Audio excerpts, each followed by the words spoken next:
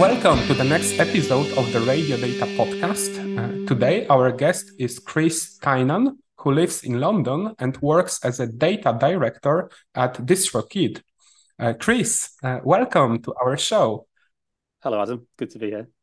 As always, let's start with the introduction. So, Chris, could you tell us more about you and about your company and your role at DistroKid?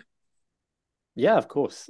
Great to be here. So as you mentioned, I'm from London, or I live in London. I'm British. I'm a director of data at DistroKid. I'm a long-term data and analytics professional. Adam, you and I worked together at Spotify, what feels like many years ago at this point. But throughout my career, I've done a whole bunch of different data and analytics roles. So not just in the music industry. DistroKid, where I work now, is a music company. I'll talk about it in a minute. But I've worked in a whole bunch of different things. My very first job out of university was joining UBS, the investment bank, in 2008 during the credit crisis, which was very interesting. So I've had many years in the finance industry looking at algorithms, back when we called them algorithms and before we called them machine learning or AI. I've worked at music at Spotify, now at DistroKid, and I also had a stint working within the British government. Both within the Home Office, so our kind of like state department that covers immigration and visas and national security and other things, and quite a few years at the British competition regulator that cover competition law and consumer protection. So particularly at this time we're in right now, very interesting intersection of technology and regulation, super fascinating. I've been at DistroKid now, my current employer, for about the last 4 months. I'm quite new to the role, but it's been really, really exciting. I'm really, really happy to be here. DistroKid is a distributor of music. It's a wonderful independent distributor of music. It's a tool or a service rather that any individual within the world can go to distrokid.com. You can go there right now. You can pay what is relatively a pretty small amount of money. Our plans start at about $2 a month. And for that $2 a month, you can get all your music that you produce uploaded to all the various streaming platforms in the world. So Spotify, Apple, Deezer, Pandora, you name it, like we will put your music onto those services. DistroKid does a lot more than just that, but paring it down to the bare bones, that is the service. One of the fantastic parts about DistroKid and one of its kind of unique selling points is that if you as a musician upload content through DistroKid to Spotify, for example, you will keep 100% of all the royalties that you make on that music. So periodically we get the royalty information back from Spotify and we distribute it to you. We don't take a cut. The only way in which we're making money is off that subscription fee. So it's an extremely transparent business model. It very much does what it says. And we think it's very empowering to artists and helps put more great music into the world. Mm-hmm. And can you tell more about your role at DistroKid? You mentioned that you are new at the company, but still we would be very happy to hear how your daily work looks like.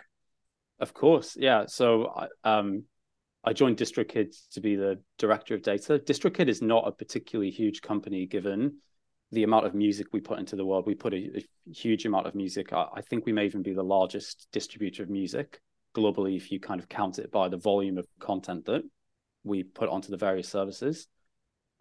Given that we don't have that many people, and the company has been around for quite a while. It's founded by an incredible individual called Philip Kaplan about a decade ago.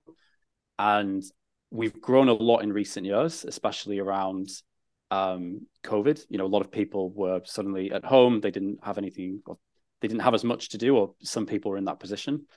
And as a result of that, you know, we saw a huge increase in people creating music, you know, in their bedroom or whatever it might be, and using our service as a way to get that out into the world. When I joined, really, the role was to combine certain elements doing data and analytical things within DistroKid already, but that were not at that point unified under one team. So we had a small team of analysts. We had 3 analysts, 2 of which were very much focused around the finance and the marketing world and were reporting into the CFO. We had 1 product analyst who is part of that team, but very much focused on like the product world and all the product analytics that we do. And we also had 2 data scientists whose roles were very much supporting the operational side of what we do. So I mentioned, I alluded to the very large volume of music that comes through our service. There is a huge amount of work that we put into reviewing that content, making sure that content is appropriate to go onto the various streaming services, and also dealing with, to put it politely, sort of bad actors who would like to do things like streaming fraud or upload copyrighted content or claim to be Beyonce when they're not actually Beyonce. So we have 2 data scientists there, and they were very much working with the operational side of the business. So it was about bringing these groups together under one function, which I'm really excited about. I have an experience both in data science, machine learning, and on the analytical side. And around about the time that I started, we also hired a data engineer.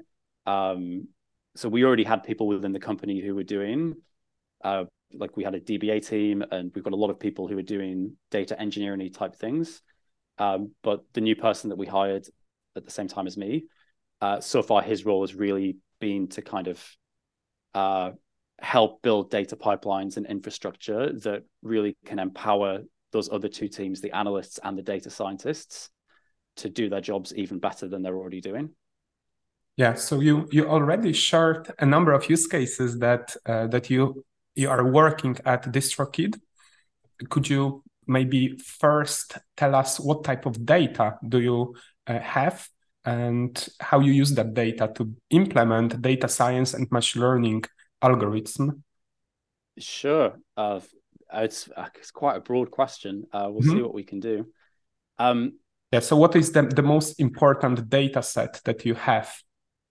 That really depends on the use case. So if I were to sort of split it into 2 parts, we've got the kind of standard data that you would expect from any kind of sort of consumer-facing company. So we've got, transactions and payments data. We've got usage data of the site, capturing activity, just what people are looking at on the site, looking at things like funnels and all the kind of standard B2C metrics that you would expect a company like us to be looking at.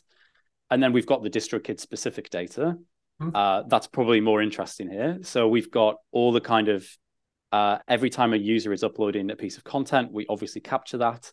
So we've got the music, we've got the artwork, we've maybe got lyrics if lyrics are provided for the songs. And then in terms of like the positive reinforcement feedback loop, we work very closely with our streaming providers, the digital streaming providers, the DSPs, Spotify, etc. Our partnerships with them, as part of that, they provide us with feedback about users or content, but really it's content, not users, because they don't know fundamentally who our specific users are. They just see the artists. So they could come back to us and say, hey, we noticed that like you've uploaded this song. Maybe this song shouldn't be on our service because the album art contains an inappropriate image. And, we take that back and we feed that back into our process and we say, okay, we will build a better model to identify that type of content and make sure it never gets onto the service. The fascinating thing about this is that the services only see the content that makes it through our filter already. We do a lot of work before a piece of content ever gets sent to a streaming service to make sure that it is appropriate. So just because it's a pure volume game, a lot of stuff in an absolute sense does make it through the funnel, and like stuff does unfortunately end up on Spotify that we then later remove, or Spotify removes it. But compared to the amount of stuff that we capture before it even makes it to the service, it's much lower. So we do a really good job in that realm. And that is a combination of a degree of machine learning algorithms and other forms of heuristic algorithms, but also a huge operational effort and a lot of human in the loop interaction to make sure that things that we might identify or flag, a huge amount of them are still reviewed by a human being before they are either decided to go onto the service or not onto the service. What is the percentage of the music that eventually is delivered to music streaming apps such as Spotify or Apple? Definitely the majority of our content that people upload makes it onto the service. So it is the majority, quite a reasonable majority of it. But there is still I'm not willing to commit to a specific number just because of the sensitivity of it, but there is still a very substantive amount of content. We're not talking like 99% makes it through, but we're also not talking like 50% makes it through. We're somewhere in the middle of that where there is enough content being captured every week. And it is the role that operational teams play in reviewing the content along with the algorithms is super critical. We've learned through the history of the business and the length of time that we've been here, we've developed a team that have got extremely good domain specific skills at quickly reviewing, processing content, and like being able to identify quite quickly, along with tools that we've built, okay, this isn't something that should go onto the service. And as I say, they are flagging quite a lot of things every week. Also, some stuff gets flagged and it can be relatively benign, and it just requires the artist to change something. Maybe the lyrics are not formatted correctly, or maybe they just need to change the album art because they don't maybe realize that the art is not in a format that is appropriate for the streaming services. We try to provide that feedback as much as possible, but sometimes we have to kick it back to the user and say, hey, please make a change here.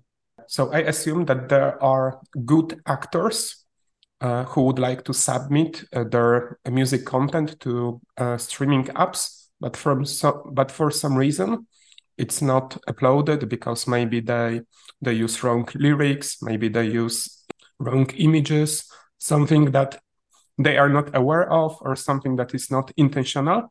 But you also mentioned that you have bad actors who claim to be an artist who they are not, or maybe they are using the content which they don't really own. So what do you look at to identify those bad actors? Yeah, the term sort of bad act is definitely true. I mean, you can be within the realm of sort of music distribution and putting your music onto streaming services. There are a few different ways in which you can kind of be breaking the rules, so to speak. Things like uploading content that is, under copyright by somebody else is a very sort of clear violation of copyright law in terms of service. There are solutions in place out there that do audio fingerprinting that, we're able to leverage. So both within our own catalog, but also third-party solutions that allow us to take a piece of audio that we receive and run it against, databases of existing tracks. So we can flag things that way. There are things that are within the middle ground, but fundamentally, if somebody is trying to be a bad actor, or so to speak, what we probably mean by that is somebody who is seeking to monetize, to generate revenue from the streaming services in a way that is not, is in some way sort of artificial. So they could either be uploading content that doesn't belong to them and trying to sort of claim it, or they could be saying, I am such and such a person when they're in fact not. But probably the thing that's more prevalent and more talked about certainly within sort of the music press, as well as a little bit more mainstream at the moment, is this concept of streaming fraud, where this is where somebody puts music onto a streaming service, and usually it will be their own music. So it won't be copyrighted music, it will be their own music. But then through various mechanisms, they seek to artificially inflate the streaming volume for that track in a way to try to generate revenue.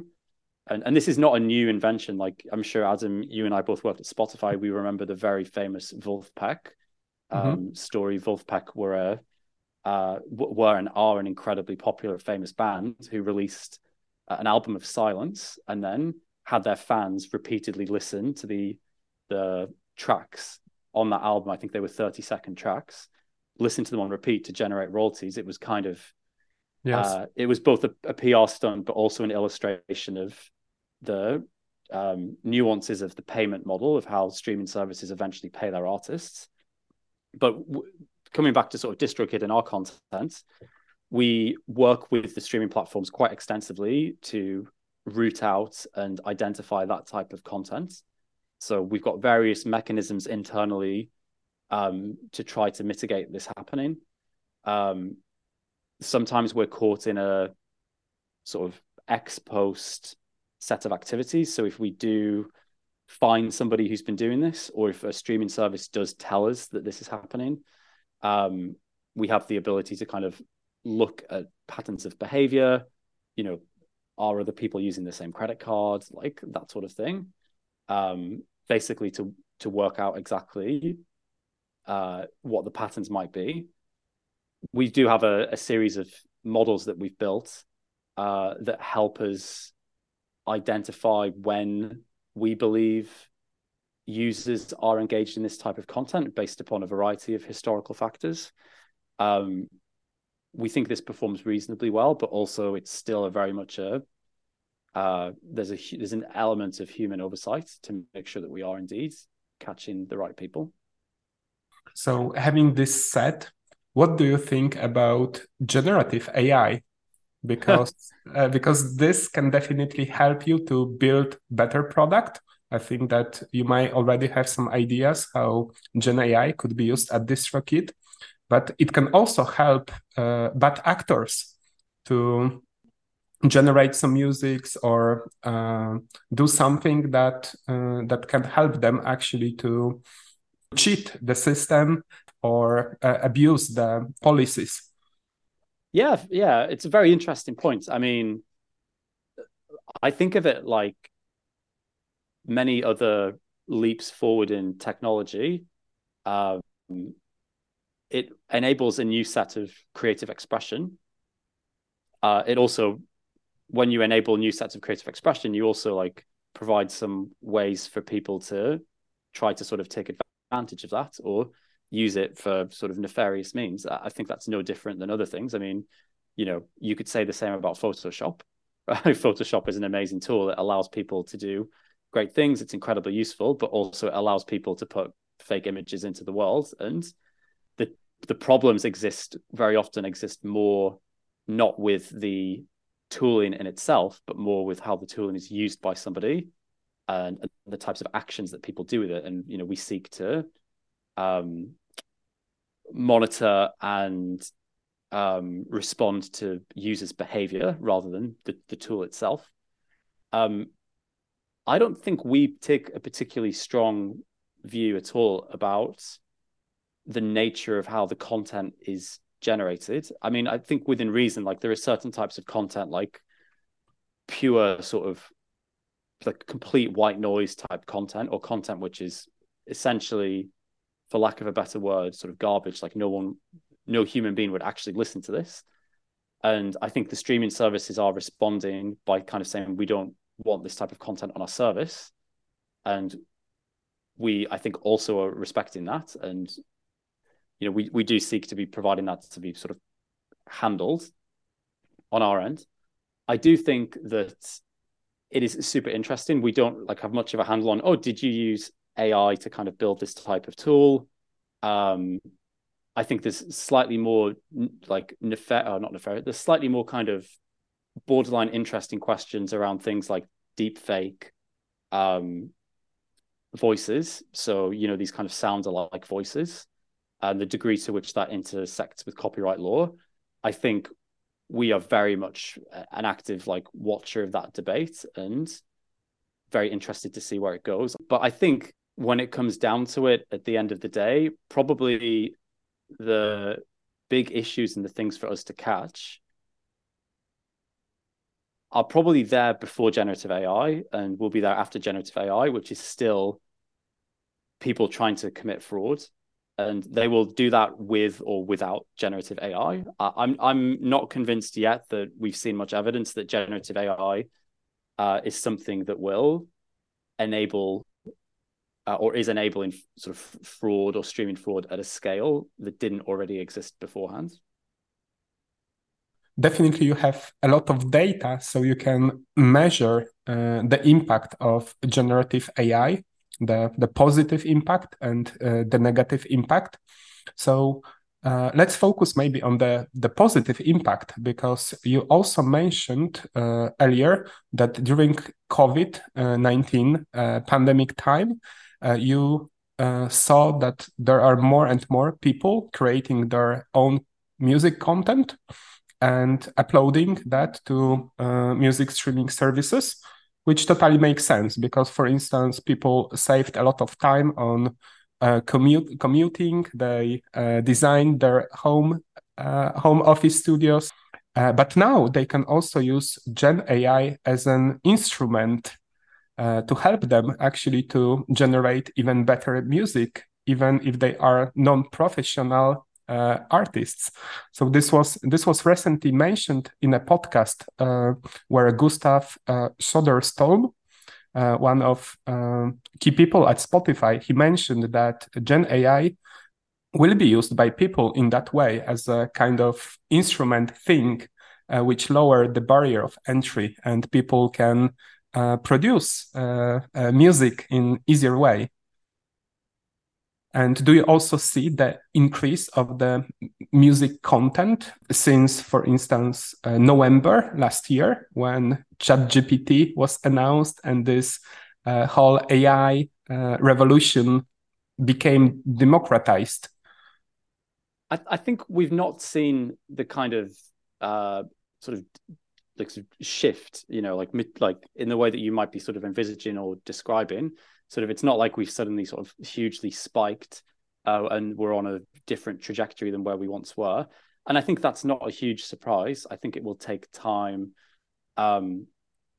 for these generative AI tools to find their ways into kind of very specific use cases. We've come a long way, obviously, in terms of the sort of foundational models and technologies that have been built, but either those technologies need to get packaged into a product that is very relevant for a specific use case, or you have to look at incumbents within the music creator tools space and say, okay, at some point, these companies are going to integrate more of these types of features into their products themselves. That's not going to happen overnight. I'm sure that will be something we see more of in the next 2 to 3 years. So I see I'm expecting a more gradual increase in that than anything else. But I actually think it's a very positive advancement. I think, as you've described, the ability to get access to different maybe it's different instruments or different tracks. There's other things as well. I think, you could look at mastering. DistroKid has got since the start of this year, we've got a mastering product, which means if you upload a track and you sort of use our product to do this, it's a sort of a separate product that is billed separately at the moment. But if you use that product and pay for it, then we have a service that allows you to sort of master your track and hear what it would sound like. That sort of thing. I think more tools within the creative workbench for musicians is really interesting. I am not a musician myself, so I don't want to overstep my knowledge of what those tools look like. But I think that sort of stuff is super interesting, and I'm sure we'll see more and more of that type of thing to help musicians produce, just better music, or even just to kind of generate ideas or to generate the creative process, whether that's musicians working in tandem with AI, whether that's sort of lyrics or ideas for sort of seeds of tracks. That sort of thing I think is super interesting. I think the other thing that we're seeing sort of contemporaneously is trying to make more and more of this type of tool and capability available directly on mobile devices. Like, if we think about where the overall kind of growth globally in music is coming from, obviously a lot of it happens in Western markets, but we've got really evolving an interest in music markets in places like Nigeria, where it's a lot more of a mobile first country and a lot more people are just doing things on mobile devices. Certainly at DistroKid, we see a lot of content that is uploaded through mobile. We don't know if it's was created purely on someone's iPhone. I mean, it completely could be. But a part of that has led us to, we released an iOS app earlier this year, just at the end of, I think about the end of Q1. Hopefully we'll have an Android app within the very near future. That is a recognition that more and more artists and the creative process is happening on mobile. So I think there's a couple of different elements there. I think more people having access to mobile devices and more of these types of creative tools, and to be quite frank, the quality of the hardware and the speakers and the microphones within the hardware and cameras, etc., is enabling content, essentially music, to be created on a phone. And I think when that happens, we're seeing a bit of an explosion in the sense of, people can make music who, for one reason or another, maybe they wouldn't have thought to make music, or maybe they just didn't have the tooling. But the barrier to entry, both from a creative perspective, but also from a distributional perspective with DistroKid, those two barriers are really falling down. And I think those two things combined are what's leading to the increase in content, rather than something like generative AI at this moment in time. That I think it will push the needle up, but I think it's going to take time. Based on what you say, there should be more and more content produced by artists and even by non-professionals. It would be easier and easier to generate that content. Also, you can do that possibly on your mobile phone. So does it mean that the outlook for music streaming is very positive, right? Because this sector should increase and grow in the future. I think that's right. I think it's already been, after kind of what some might call kind of quite dark years in terms of the overall health of the recorded music industry, sort of post the Napster era, sort of to the early to mid 2010s, there was a significant decline in the recorded music industry. That trend has really reversed, and things are going very well for the whole global recorded music industry. Things are going very well for major record labels. You can look at them; they're enjoying extremely good profit margins. So things are going well for the top of the music chain as well, in terms of the top artists. I personally am a big believer that, if you want to create music and you want to be able to put it into the world and put it on these streaming services, you should have that ability. The streaming services are where people go to listen to music. A few years ago, or maybe a bit further back, it was still a little bit more disparate, and certainly a lot of people still go to YouTube, for example. Anybody can upload anything to YouTube. I understand that there is an increasing amount of content going onto services like Spotify, but I think it's only for the best. I mean, I think we see a lot of artists at DistroKid who are incredibly successful, but I don't think we're overly focused on that sort of demographic of artists. I think our service and our product is really about, you can be anyone, right? If you have music and you think it's great and you want to put it out into the world, we want to make that happen for you. And I think if someone's passionate about music and they want to get out into the world, they should be able to. I think, we're definitely moving into a world where the relationship between a creator of music or a creator of art and the people who can listen to that or consume that content, those barriers are kind of, some of them have been eroded, through social media and TikTok, and people speak more directly to their fans.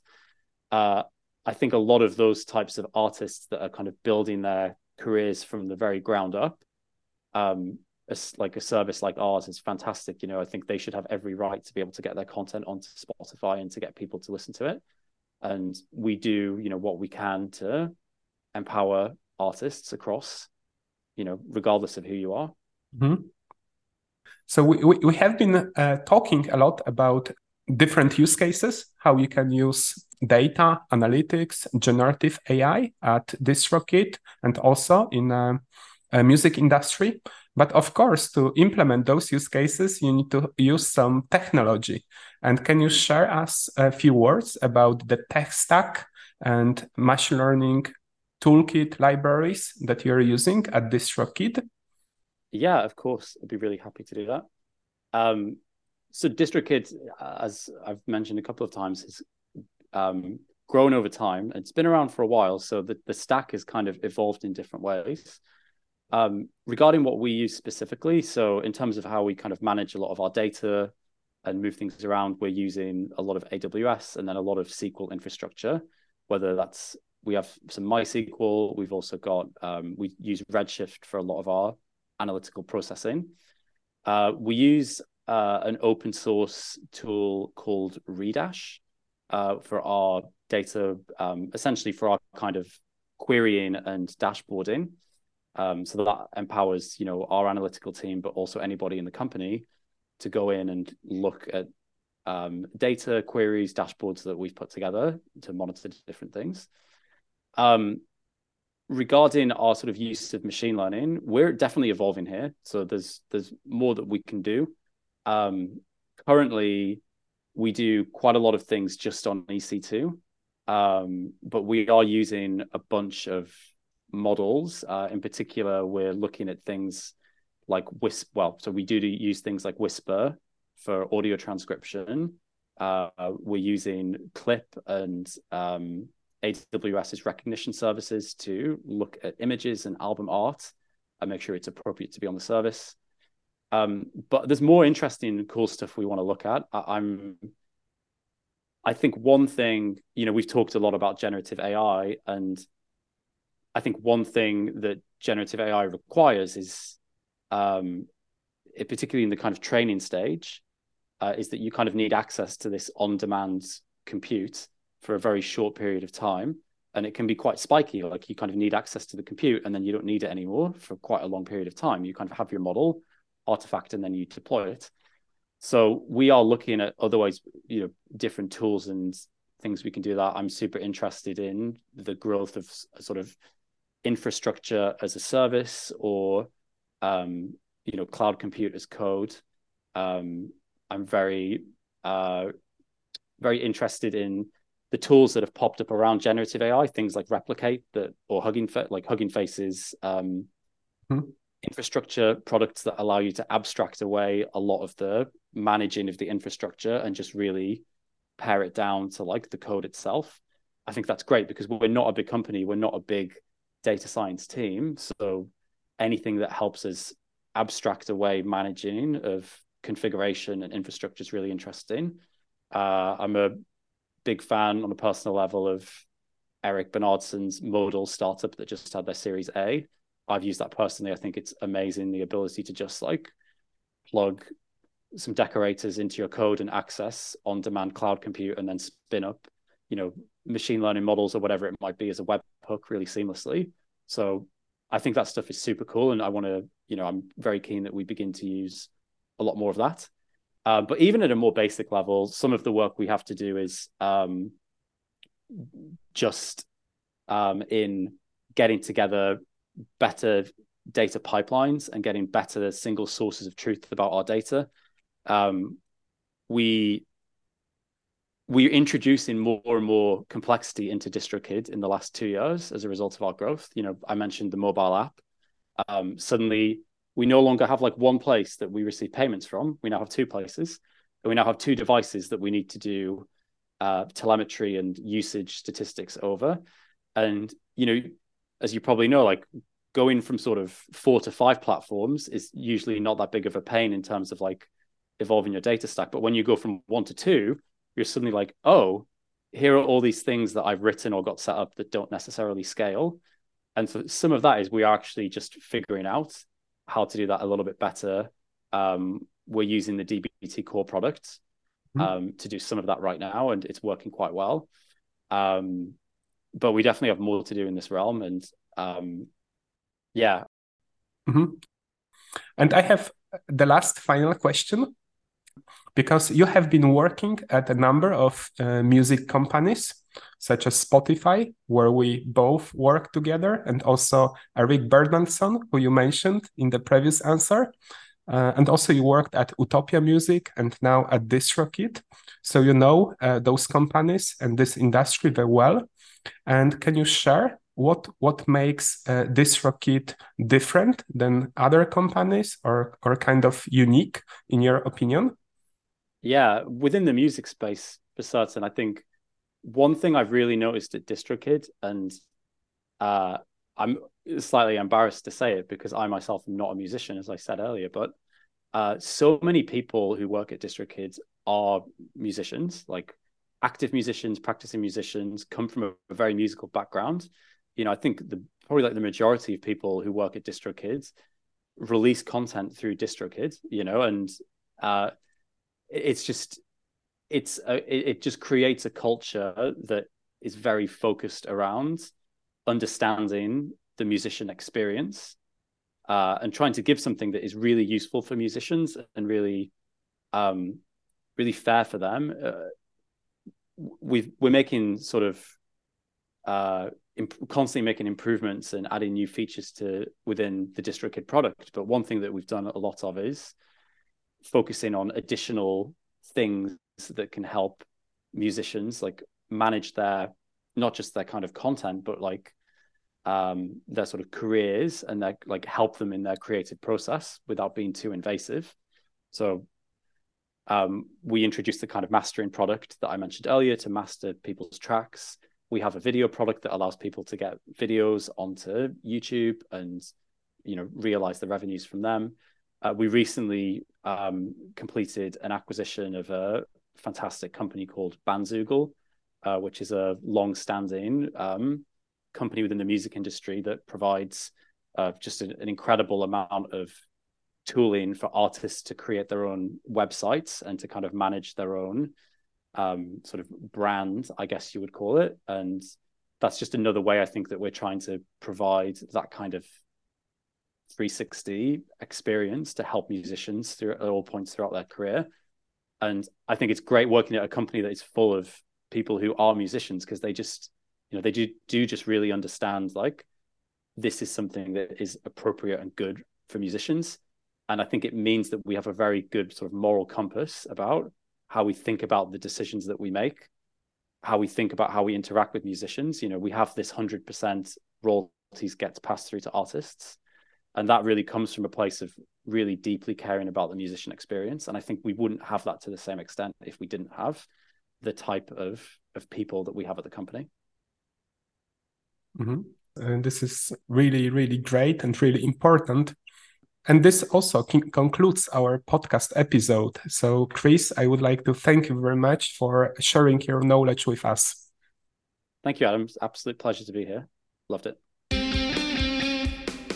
If you are interested in getting notifications about future podcast episodes, please subscribe to Radio Data Podcast on Spotify, Apple, or YouTube. If you are interested in being an expert guest in one of our episodes, please find me on LinkedIn and send me a message. My name is Adam Kawa and I work at Getting Data, which is a data consultancy company. If you would like to learn more about our data, analytics, AI, ML, and cloud projects and our services, please visit us at gettingdata.com.